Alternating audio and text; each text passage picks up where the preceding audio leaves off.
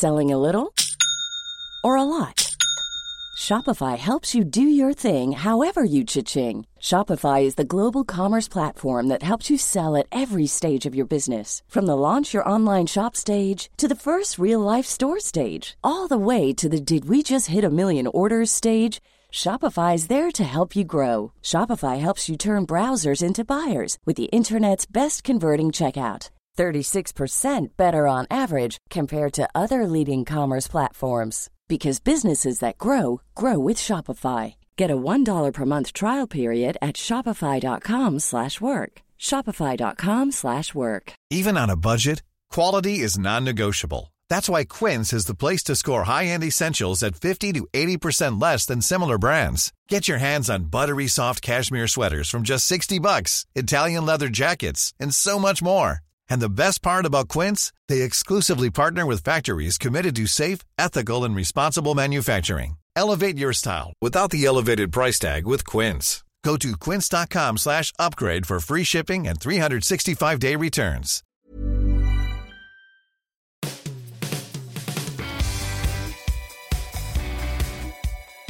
Welcome to the latest edition of the Football Writers Podcast, featuring me, Mike Calvin, Seb Stafford-Bloor from Tifo Football, and, making his debut, Art de Roche from Football.London. So, the longest season is finally over. Well, not quite. The FA Cup final is on Saturday, and, pandemic permitting, European competition will resume on August the 7th. Manchester United have the Europa League to aim for. They finished third in the Premier League, but finished closer in terms of points to relegated Bournemouth than champions Liverpool. Now, Seb, with the greatest respect to their current form, they're still miles off, aren't they? Yeah, Mike, still big holes in that team. I mean, I was alarmed by just how inferior they were against Leicester. They got the result and they got over the line, they got third place, but there were some worrying signs.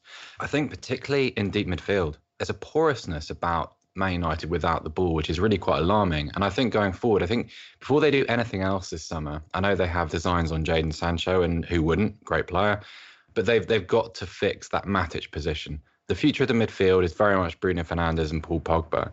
So what has to happen next is there has to be the right balance, and the third person in that midfield is going to be essential. You're going to have someone that both protects the defence and also has the ability, the technical ability, to work the ball up the pitch. I mean, just for the sake of a comparison, we've heard the stories about Liverpool having an interest in Thiago Alcantara from Bayern Munich. There is an absolute chasm between him and Nemanja Matic, and that's really what Manchester United have to be aiming at. Have to reduce these little gaps between them and Manchester City, between them and Liverpool, and I think it starts in the central midfield. Well, when he came in, Ole Gunnar Solskjaer said that he wanted 9 players.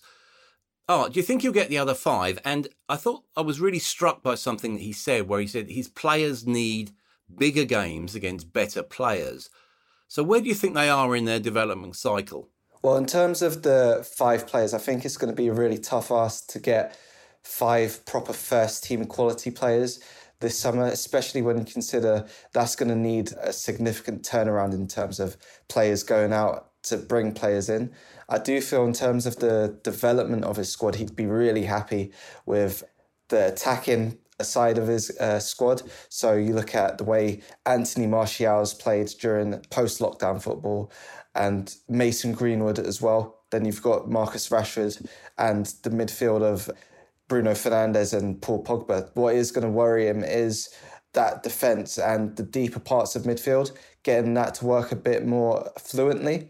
I feel that with Champions League, he's going to be really encouraged with the fact that his players are finally going to be able to actually make a step up in the teams they face. With the Europa League, which you mentioned earlier, I don't feel he'll be too intent on winning that now that the Champions League football is confirmed for next season. But I do think that he will be looking to improve the players he already has there rather than looking to splurge out on 5 key signings this summer. I suppose one thing that, it's been a season of firsts and very strange firsts in many ways. There's no turnaround time at best. And United with the Europa League, Seb, that's still in abeyance. They don't really know when they're going to be in that. They could be in that for another 3 or 4 weeks. So it's very difficult to plan logically for next season, isn't it? Yeah, what's interesting as well, Mike, is that this will provide an examination of things that traditionally United haven't done well. So we know they have the resources and the appeal to attract a certain type of player. Do they have the internal structure to do it? And because of the idiosyncrasies of August and having to play Europa League during what is supposed to be the off-season whilst preparing for a Premier League restart in the second week of September, it's almost like you need an independent department to work parallel to everything that's happening.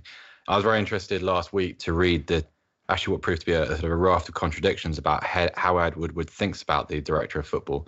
On the one hand, I heard that he was extremely happy with everything that's been going on and very pleased with the transfer activity, but also absolutely now intent to appoint a director of football some, 2.5 years later. I feel like maybe that's been fed into the media by a former colleague of ours, perhaps. But it's strange because it's almost as if Man United still don't get this. You cannot. Your director of football is not your cherry on top of the cake. He is the person that dictates the strategy and the tone of what you do without dictates the tone of your technical department. So we'll see. I think the challenges that are coming are suited to those clubs that understand what needs to happen away from the pitch. And I'm still yet to be convinced that Man United are among those. So Art's mentioned the issues in that side. I think they are apparent. I think they need addressing irrespective of what happens in the Europa League. So we'll see if they can get it done. But it's interesting. I know, the first question you asked, Mike, was about the difference between Manchester United and the clubs that finished above them. And I think what it comes down to is this, if you look at the way that Liverpool operate, if you look at the sort of the cohesion and the identity of their technical and recruiting departments, that's something that doesn't exist at Old Trafford. So that's what needs to be addressed. And I think probably August will show that. Yeah, I suppose within football, there's always, there is a sort of game of 5-dimensional chess going on because, especially in recruitment, people they basically go to the what if scenario, don't they? Well, if we qualify for the Champions League, or if we get relegated or whatever it is, they'll have different recruitment lists for that. I think I just want to talk about one thing, Art, and that's the essence of leadership. I take everything that Seb talked about, the support staff, but on the pitch, one thing that you look at Liverpool, there are leaders around the team. Harry Maguire, he's come in, become the first Man United player not to miss a minute since Gary Pallister 25 years ago. What's your view of the way that he settled in, and how key is he going forward, not just as a centre-half, but as a leader? For me, I don't think it's been an easy first season for him at Manchester United. Obviously, he has had his moments where he's on the ball too long, he doesn't make decisions quickly enough, and I think that's something that's really kind of hurt his reputation from the player he was at Leicester City. I do feel that he is obviously a class centre-back, that otherwise he wouldn't have got the move to Manchester United. It is going to be those intangibles that really define how much of a leader he is, how much the players around him respect him, and how he kind of drowns out the noise that has been growing a lot since football returned in June. I do feel that he is going to need to improve anyway next season with his performances. It's just he has to kind of keep that single-mindedness that Manchester United chose him for a reason, and he is going to need to show that reason on a more consistent basis, I think. Yeah, well, I suppose the essence of playing for a huge club like Manchester United is that you're constantly under pressure, whether that's self-imposed or externally imposed. As a case in point, Seb, David De Gea, obviously Solskjaer's got a big decision to make about him. I just want to look at the whole principle of goalkeeping, if you like. We saw the goalkeepers union in action before the Leicester game where Kasper Schmeichel defended De Gea. You had Kepa, who was very publicly snubbed by Frank Lampard yesterday. There's been another raft of debate about Jordan Pickford. What about the mentality required by that position? Do you need a special type of resilience to play in that role? Well, I think you must do. I think what's really interesting about goalkeeping form, Mike, is that in contrast to what happens to a forward who doesn't score goals or a midfielder who can't complete his passes, a goalkeeper is never just one good save away from regaining their form and their belief in themselves. And I think what you see is the difficulties of trying to regain an equilibrium. So for someone like, I mean, Kepa's a really good example, Jordan Pickford too, De Gea. It's almost like goalkeeping form works in sort of epochs, in eras, in little mini cycles. You don't have a couple of games on, a couple of games off. You go through sort of 2 years of being less than you were, or 2 years of premium form. I actually, a long time ago now, I played goalkeeping. I was a goalkeeper at school. I was never a particularly good player, but the one thing that I really struggled with was the mental side of it. I was very afraid, and to the point where when you're not playing well, it seems like you second guess everything you do. And I don't mean the kind of the reflex side of the game, but the decisions. When do you come for a cross? How good is your kicking? How quickly are you distributing the ball once you have it? And I think maybe that's the problem, is that goalkeepers don't really have the opportunity to compartmentalize their performance. They don't, if you're a forward that's underperforming, you can drop a little bit deeper and start laying the ball off, and you can hide a little bit. Goalkeeper can't do that. And so I think it's, as a position on the pitch, it's almost something that requires a couple more books to be written about it. There's an idea, Mr. Calvin. Because it's one of the great unexplored areas of the game. And actually, a couple of episodes ago on this pod, we talked about the absence of goalkeeping analysis on television. I think this is one of the ways in which it shows, because we don't really know, do we? I mean, we all have answers for, what's wrong with that fullback and, why isn't that central midfielder playing particularly well? When it comes to goalkeeping, when it comes to someone like David De Gea, who, let's be fair, has set standards which have been stratospheric over the course of his career in England. And now he is, I don't want to be too harsh, but I would say that on a form basis, he's among the bottom 5 goalkeepers in the country, in the Premier League. There's no proper explanation for that, is there? It's just tenuous theory and people like me sort of, speculating on what happened to when I was 13, stuff like that. So it shows the knowledge gap, doesn't it? It's still very, very vague. Yeah, it is such an exposed position, and it's a black and white position in many ways, isn't it? You follow Arsenal closely. For a second, you're Mikel Arteta. You've got a decision to make between Emi Martinez and Bernd Leno when he eventually comes back from injury. Who's your number one? I think just based on the consistent amount of minutes he's been playing recently, it's going to have to be Emi Martinez.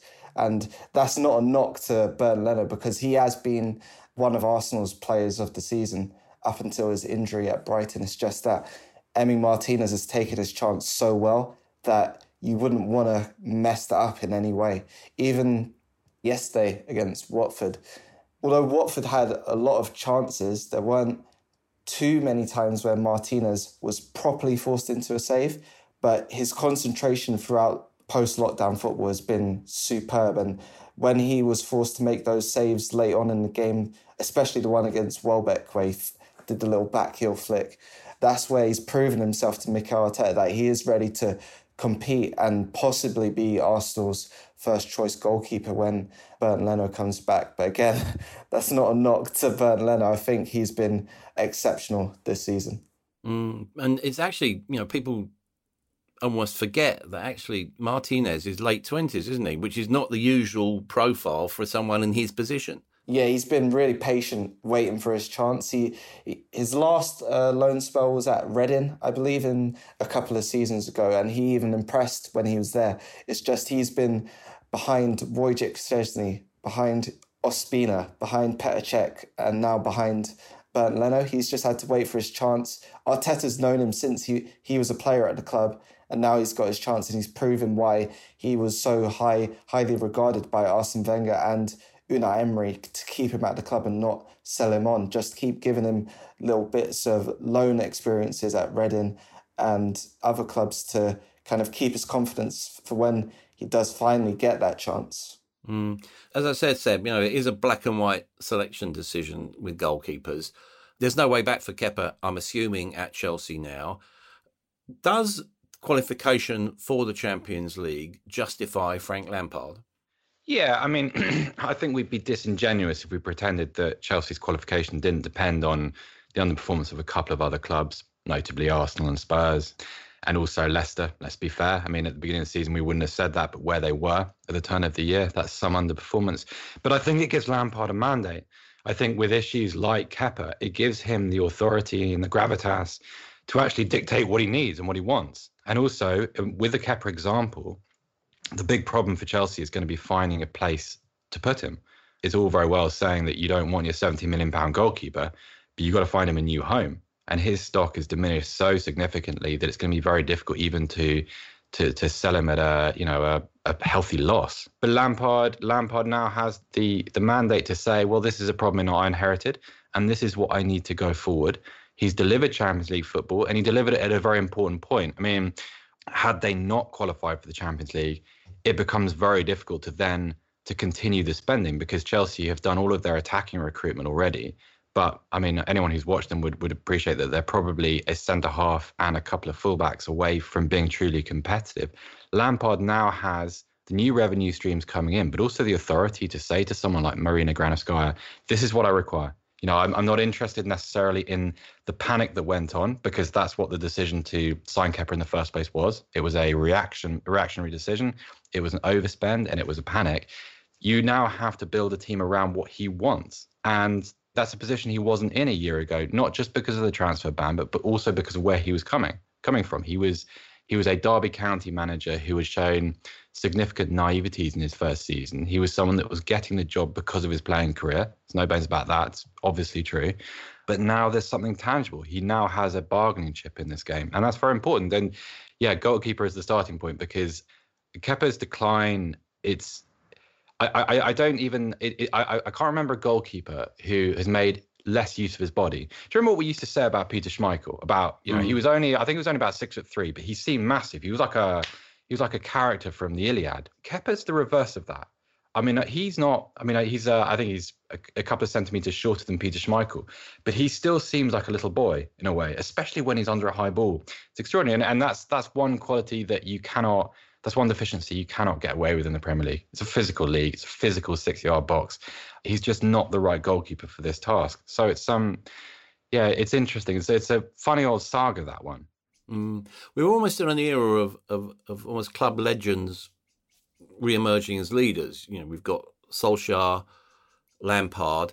Again, to your experience with Arsenal, Art, give me your impression of how Mikel Arteta has developed in his time as manager, but also the feeling towards him, either within the club or without, through the supporter base. Yeah. First of all, I say he's obviously not in the club legend status that Lampard and Solskjaer were when they took the jobs, but there has been a real kind of taken to him from everyone at Arsenal, really, from the fans to the people inside the club.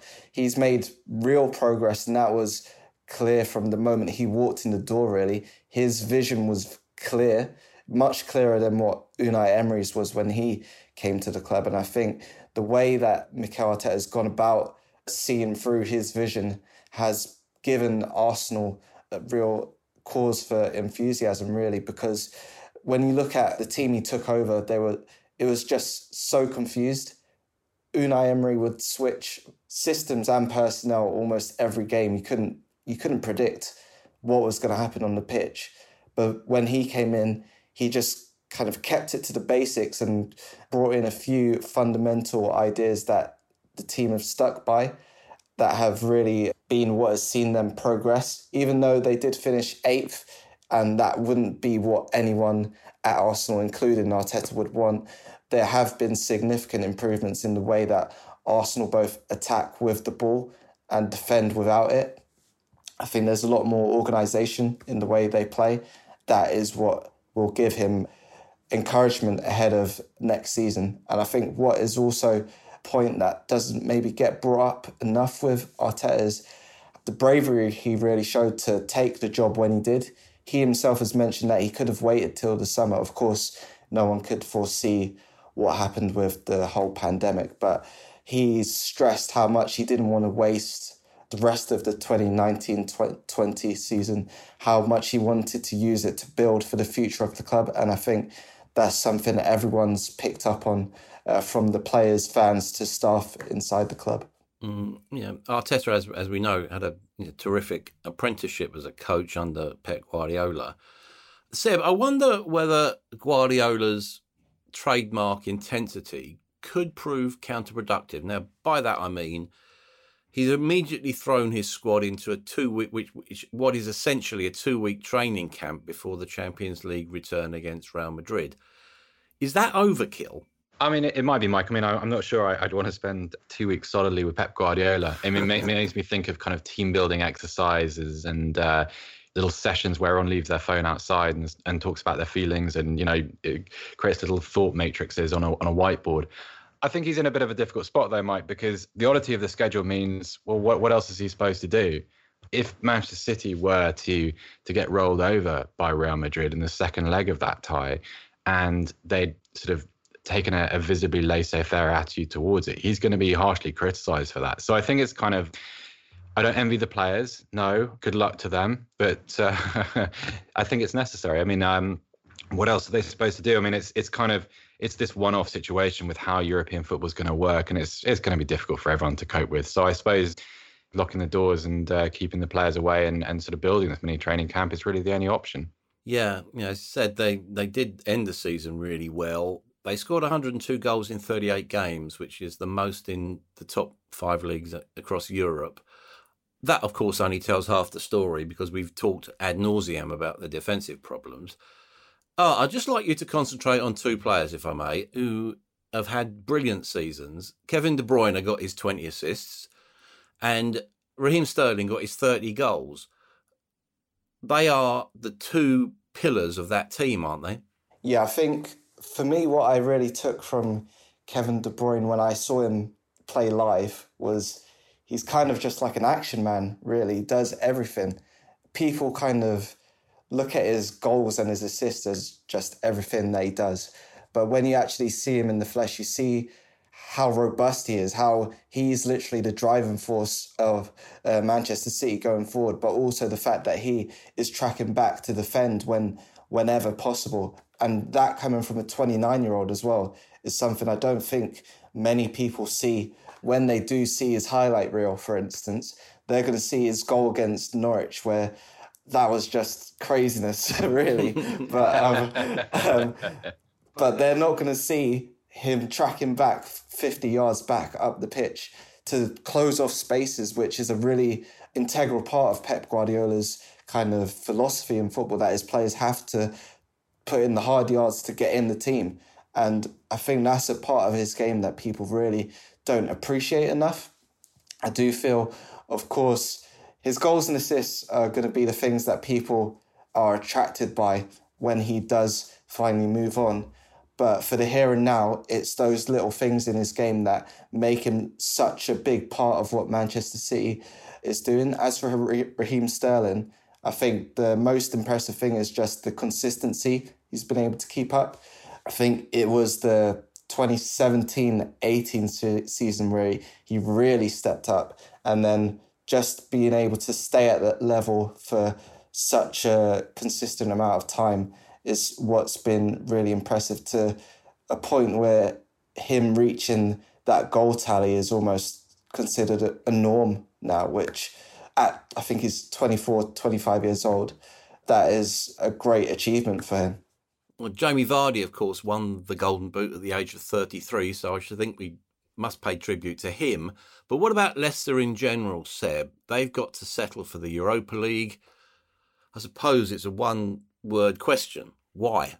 Fragility, Mike, I think. It's fair to point out that Leicester were without both of their fullbacks and also James Maddison for a significant proportion of the restart. But I think one of the themes of their season has been this vulnerability. At first, that manifested in a failure to perform against the biggest sides in the division, almost like a stage fright. I think if you look back at their marquee games, you see that in each of them just about. But I wonder whether the mental dynamics of this side are quite right. I mean, they have this wonderful clutch of young players. I think over the summer or over the off-season, however we're referring to August in this very strange situation, I think one of the things that Brendan needs to do is to look at how he pairs off that sort of developing talent with a little bit more experience, a little bit more sort of, a few more grizzled players, a kind of whatever today's version of Esteban Cambiasso is. Because the hallmark of their season has been, it hasn't just been one or two players who've been off. It's been a team failure, and there have been mental mistakes all the way through. Obviously, unfortunately, Hamza Chowdhury coughed up a mistake yesterday, resulting in Anthony Martial going through on goal. And that's not to single him out, because that's just been a feature of their games for many months now. I mean, whether you look back at the sort of that game at Bournemouth when Soyuncu got himself sent off, was a ridiculous passage of play. Things like that. That's what needs to be cured, I think. Lest we forget, Spurs did finish 6th. I'm going to give you a free go here, tribally across North London. Are Spurs as good as Jose Mourinho says, or are they as mediocre as they occasionally look? For me, I'd swing towards the more mediocre side, just because the way Jose Mourinho sets up his sides, especially since he's returned to the Premier League, is very much around getting the result. We need to get the result, so this is how we're going to play. It's not very much an approach that is long-term. It's more of a short-term kind of fix, which he goes for. And I don't think that's something that Spurs had when they were under Mauricio Pochettino, for example. Even though that went a bit sour towards the end, the focus was always, okay, how are Tottenham going to elevate themselves in the next few years to get closer to bridging that gap between themselves and what was the top 4, and then themselves and what was the top 2, really. But of course they couldn't do that. But the approach was always, okay, what's next, rather than how can we just survive? And I think that's something that really needs to be addressed by Mourinho this summer. Of course, him changing his ways, I'm not sure that's going to happen in a few weeks. But of course, he did get the result that he wanted, which was getting Tottenham into the Europa League. But I don't think it's as big an achievement as he was making it seem to be. Yeah. Were you, Seb, metaphorically at least, in that huddle with Jose and his staff jumping up and down with glee that you're in the Europa League? Well, I was covering the Leicester Man United game, so no. I take some of Jose Mourinho's points on this. I think that all things considered, he's done a passing job. He's a couple of strokes under par, maybe. I think the question now becomes, what can Tottenham do to take away some of the excuses about the style? I think Jose would say that, without a proper ball winner, without some actual security at the base of his midfield, his team can't attack in the patterns that he would like them to. So they're restricted to kind of very negative counter-attacking football, which relies on pace and, numerical mismatches. I think that's objective A for Spurs. I still want to see, on the basis that this objective has been completed, and they've kind of, on Twitter I compared Spurs' season to Apollo 13. It's a successful failure, isn't it? They got back to earth and everything. It could have been a lot worse. So now that that's happened, now that kind of the pragmatic aspect of this project is over, now that we're through the point at which the only thing that mattered was finishing place and re-qualifying for Europe and collecting the revenue, now I think style becomes part of the equation. Now I think it's time to start looking at, what is this side aiming towards? Not just points on the board and winning games by any means necessary, but what is its ideological future? What kind of football team are they going to be? And I think that's the point at which people are going to start getting behind Jose Mourinho, or that's the time to have the conversation about what he's worth to Tottenham, I think. And I'm aware that I've said an awful lot of negative things about him in the past on this podcast, and they're recorded for posterity. But it's okay. It's okay. It's passable. But then I don't think this is a question just about Jose Mourinho. I think this involves all kinds of themes to do with recruitment, to do with Daniel Levy, to do with who it is that's making sporting decisions at Tottenham. And I think the benefit of having a season like this, where in effect you get away with making a lot of mistakes and the rest of the league doesn't punish you, is you get the opportunity to examine your processes again and to look back and say, what could have been done better? And what was it that led us into this situation in the first place? And I think that's the first conversation that has to be happening at Tottenham today. Let's look at relegation, if we could. Aston Villa survive. In many ways, I think that's probably a popular thing, and it reflects the personality of their manager, Dean Smith.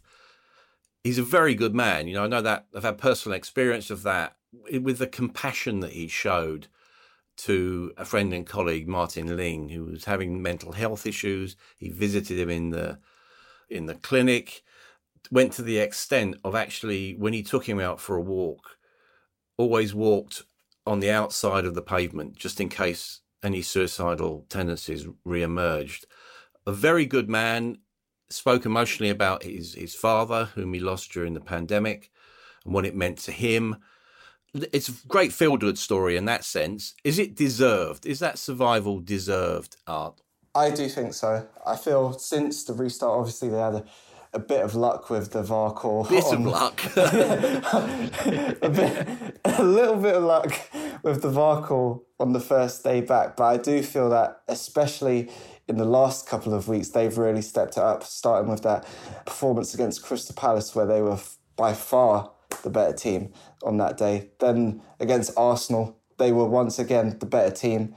And of course, they didn't get the win they wanted at the London Stadium, but a point was enough, and that is what kept them up. I do feel that throughout the season, they have lacked that kind of decisiveness that is really needed to be in the Premier League, and that's something that's going to need to be addressed moving forward. But then you look at who was relegated, and they just didn't really deserve their places in the Premier League this season. Watford, throughout the season, have just looked so kind of lethargic, bar their performance against Liverpool, which now, looking back, is one of the most freak results of the season.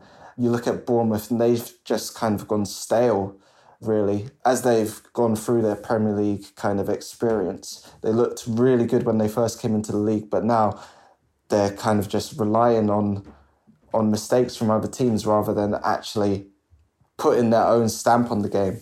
And I think, on the whole, Aston Villa really did deserve to stay up this season.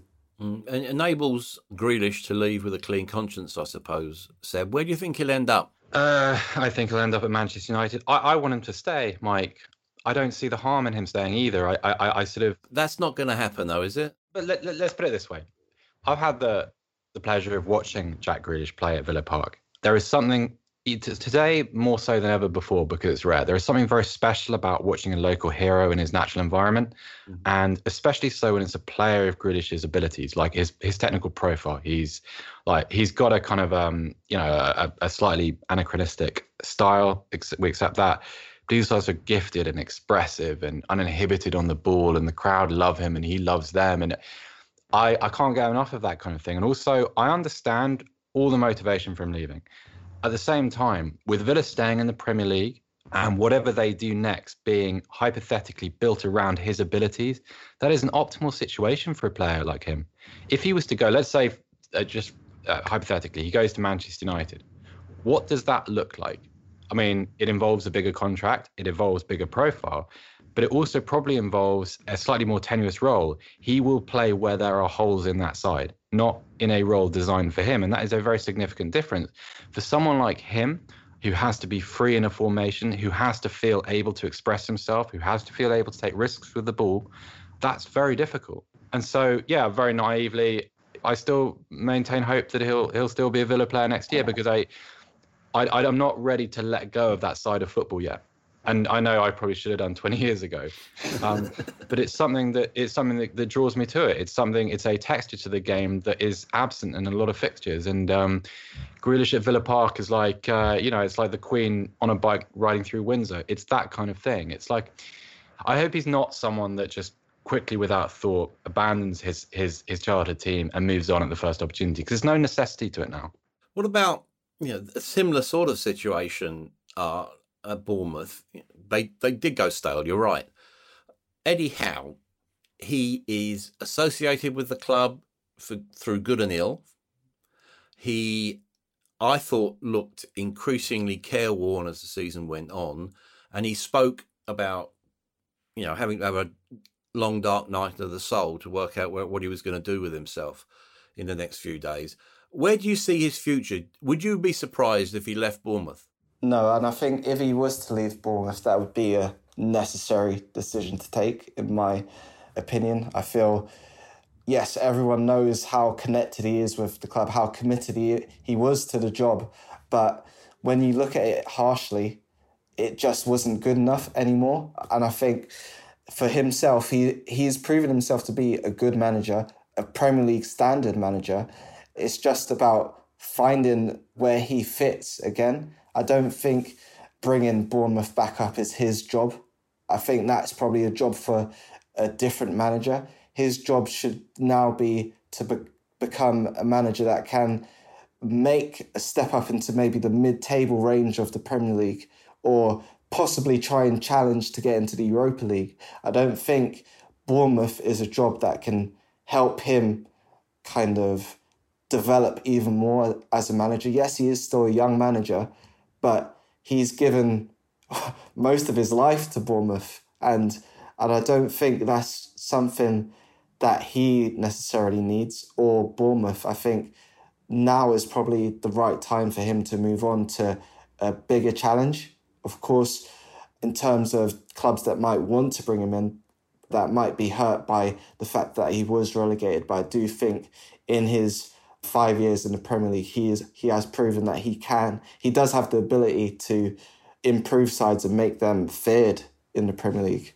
Yeah, I wonder whether he might even end up at Crystal Palace, where they've had interest in him in the past. Roy Hodgson's done a fantastic job, but they did seem to run out of steam after the restart. I wouldn't wish this probably on my own worst enemy at the moment, but there's a vacancy at Watford, isn't there? Seb, the sacking of Nigel Pearson, I thought, turned the tide emotionally. Does that go down as one of the worst boardroom decisions in Premier League history? Yeah, funnily enough, it does, but also as one of the least surprising in a strange way, given what we know about Watford. I'm really sad about this, Mike, actually, because I've loved covering games at Watford. I love the people there. I love the atmosphere at the club. It's one of the very best grounds in which to watch Premier League football from the press box. Great view. I feel like maybe, and maybe there's sort of there'll be an autopsy in time, and someone will actually write a proper feature on this. But it feels like the club outthought themselves. I've remembered, and this might embarrass you a little bit, but I remember reading a passage in one of your books, in State of Play, I think, about Watford and about the way they're run. And I remember then listening to the kind of the tone of that particular interview. I won't mention who it's with. People can dig into that themselves. And it suggested a complete rejection of sort of the orthodoxy. It's sort of that the club's approach, this very transient, short, sharp shock culture that they'd employed was absolutely infallible, and anyone that disagreed was just wrong. Now, when I heard about the Nigel Pearson news, I thought of that interview that you did there. And I remember thinking, this is not quite chickens coming home to roost, but it is a little bit of a comeuppance. It's a bit of we have gone too far down this line. We believe too much in our own methodology. And as a decision, there's no way of defending it. I don't have the vocabulary to justify that, even if I was playing devil's advocate. It's cost this sort of back and forward, this indecision, this belief that managers are disposable and can just be thrown away at a minute's notice, cost them the Premier League status that their entire business model is now dependent upon. And unfortunately, because they've had this culture whereby players come in and they bounce out, and Watford has set themselves up as a launching pad for the next step of a player's career, when you go down, when you're relegated, you can't count on any loyalty within your playing squad. Maybe with players like Troy Deeney, possibly Ben Foster, maybe. But the bulk of this squad are not going to be there next season. So you have to begin again. You go all the way back to, to the first space on the board. And yeah, Watford have outthought themselves, I think. I think that's the fairest way of putting it. Would you expect, Art, any of these three relegated clubs to bounce back up? Norwich might be the one I'd go for, just because in terms of the points Seb brought up, the squad they've got, I think they're probably the one that's most likely to stick together.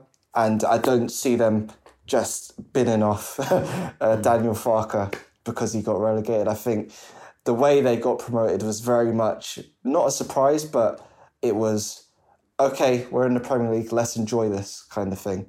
They tried to keep their core values when they came to the Premier League, and it just didn't work out. I think they are probably going to be the best served in the Championship next season. When you look at Watford, of course, you've got Premier League quality players there, so they're not going to want to play Championship football. When you look at Bournemouth, they've also got a good amount of Premier League quality players. You look at Callum Wilson, Josh King, David Brooks. Ramsdale possibly even could get a decent move if he wanted to, I think. When you look at Norwich, they've also got players like that, but I think in terms of the squad itself, they're probably most likely to stick together, and that's what would give them a better chance of bouncing back. Getting towards the end of the show now, a couple of points just before we do finish. Transfer window is open from today. I think it's probably naive to expect a rush of deals. Liverpool look to have shown their hand. If Lovren goes to Zenit for £11 million, that's a typically good deal. Guys, is there one transfer that you think will happen in the next month or so? Start with you, Seb. I expect Thiago to move to Liverpool, and I ideally hope it does. I think he's a lovely, lovely player to watch, and the kind of player that we want on our doorstep. As a more general point, I think what this transfer window is going to depend on is the top of the food chain. I know that's generally true in the transfer window. I think because of the financial situation, once we get a couple of deals, between the top clubs. So if Manchester United complete a deal for Jadon Sancho, I think we're looking at sort of a chain reaction situation. I think, a lot of clubs are going to keep their powder dry until they're able to, shift something from their wage bill or move. If every club can sell a Dejan Lovren, a 31-year-old Dejan Lovren, by the way, for £12 million, then we're going to have quite a good window. But I think it's going to be a slow starter. What are you expecting, Art? Yeah, I think it's going to be a slow start, as Seb said. I don't think teams are going to willingly just rush into things, especially seeing as they're not going to have a lot of time to settle these players in. In terms of what deals I might expect, I think Jack Grealish will probably leave Aston Villa. I do feel that, yes, he was their talisman this season. He was the man that almost single-handedly lifted them from relegation. But I do feel that he is going to be looking for the next challenge, similar to the way that Eddie Howe's time at Bournemouth is probably coming to the right time to move on. I do feel it is the right time for Jack Grealish to move on to a new challenge. I don't feel Manchester United is the best fit for him because, as we said earlier on, the attacking side of their game is what's developed the best, and I don't think he's the player that is... He's not the player to have as a squad option. He's a player to have that is a starting 11 player in your team. Where he would go, I'm just not sure on that, but I do think he will leave. Okay, well, we come to the final segment, our thoughts for the day. As you're making your debut, anything you want to get off your chest? The one I'd go for is maybe Southampton possibly need a bit of credit for sticking with Ralph Hasenhüttl. Of course, they had their problems in the midpoint in the season where a lot of people were expecting him to be sacked, but they kept with him and he proved why they were so impressed with him when he first came in. And I think the job he done to kind of turn their season around needs a bit of credit, especially with the way Danny Ings played towards the end of the season. Okay. Seb? Yeah, I just want to send my congratulations to Weymouth and Mark Moseley. I spent a bit of time with them this season. Wonderful club, great guys. They won their National League South semi-final on Saturday evening. Late goal from Yemi Ambidabi. And he's done a wonderful job. I mean, this is a really difficult time for non-league football. It's a difficult time for league clubs, let alone non-league clubs. And they've worked really, really hard under extremely difficult circumstances. And they deserve all their success and very best of luck in the final, obviously. As we said right at the start of the show, although the season is over, it's not over, is it? The new Premier League season is scheduled to start on September the 12th. Now, the FA have agreed to scrap replays in the FA Cup to ease fixture congestion. It's meant to be for only one season, but we've seen this movie before, haven't we? The biggest clubs use their financial muscle to get what they insist they need. And no one particularly cares that smaller clubs will be denied a traditional payday. If you think this rule will be rescinded after a year, give my love to the fairies at the bottom of your garden. Absolutely no chance. The elite are already insisting that they'll withdraw from the League Cup if they're not permitted to field their under-23 teams. It's the thin end of the wedge, another dilution of principle. Football's changing in front of our eyes, and that's a crying shame. Hope you agree with me, but thanks for listening to the Football Writers Podcast.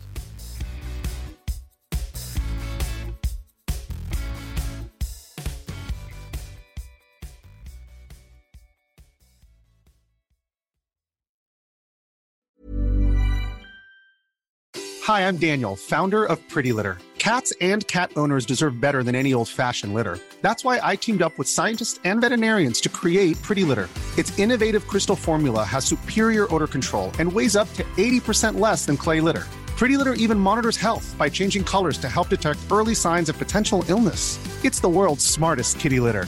Go to prettylitter.com and use code ACAST for 20% off your first order and a free cat toy. Terms and conditions apply. See site for details.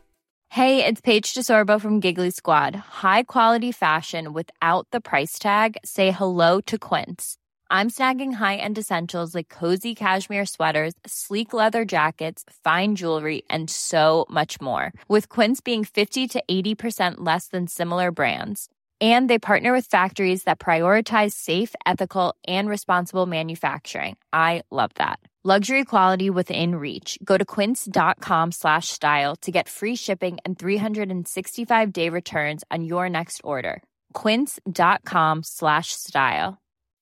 When you make decisions for your company, you look for the no-brainers. If you have a lot of mailing to do, Stamps.com is the ultimate no-brainer. Use the Stamps.com mobile app to mail everything you need to keep your business running with up to 89% off USPS and UPS. Make the same no-brainer decision as over 1 million other businesses with Stamps.com. Use code PROGRAM for a special offer. That's Stamps.com, code PROGRAM.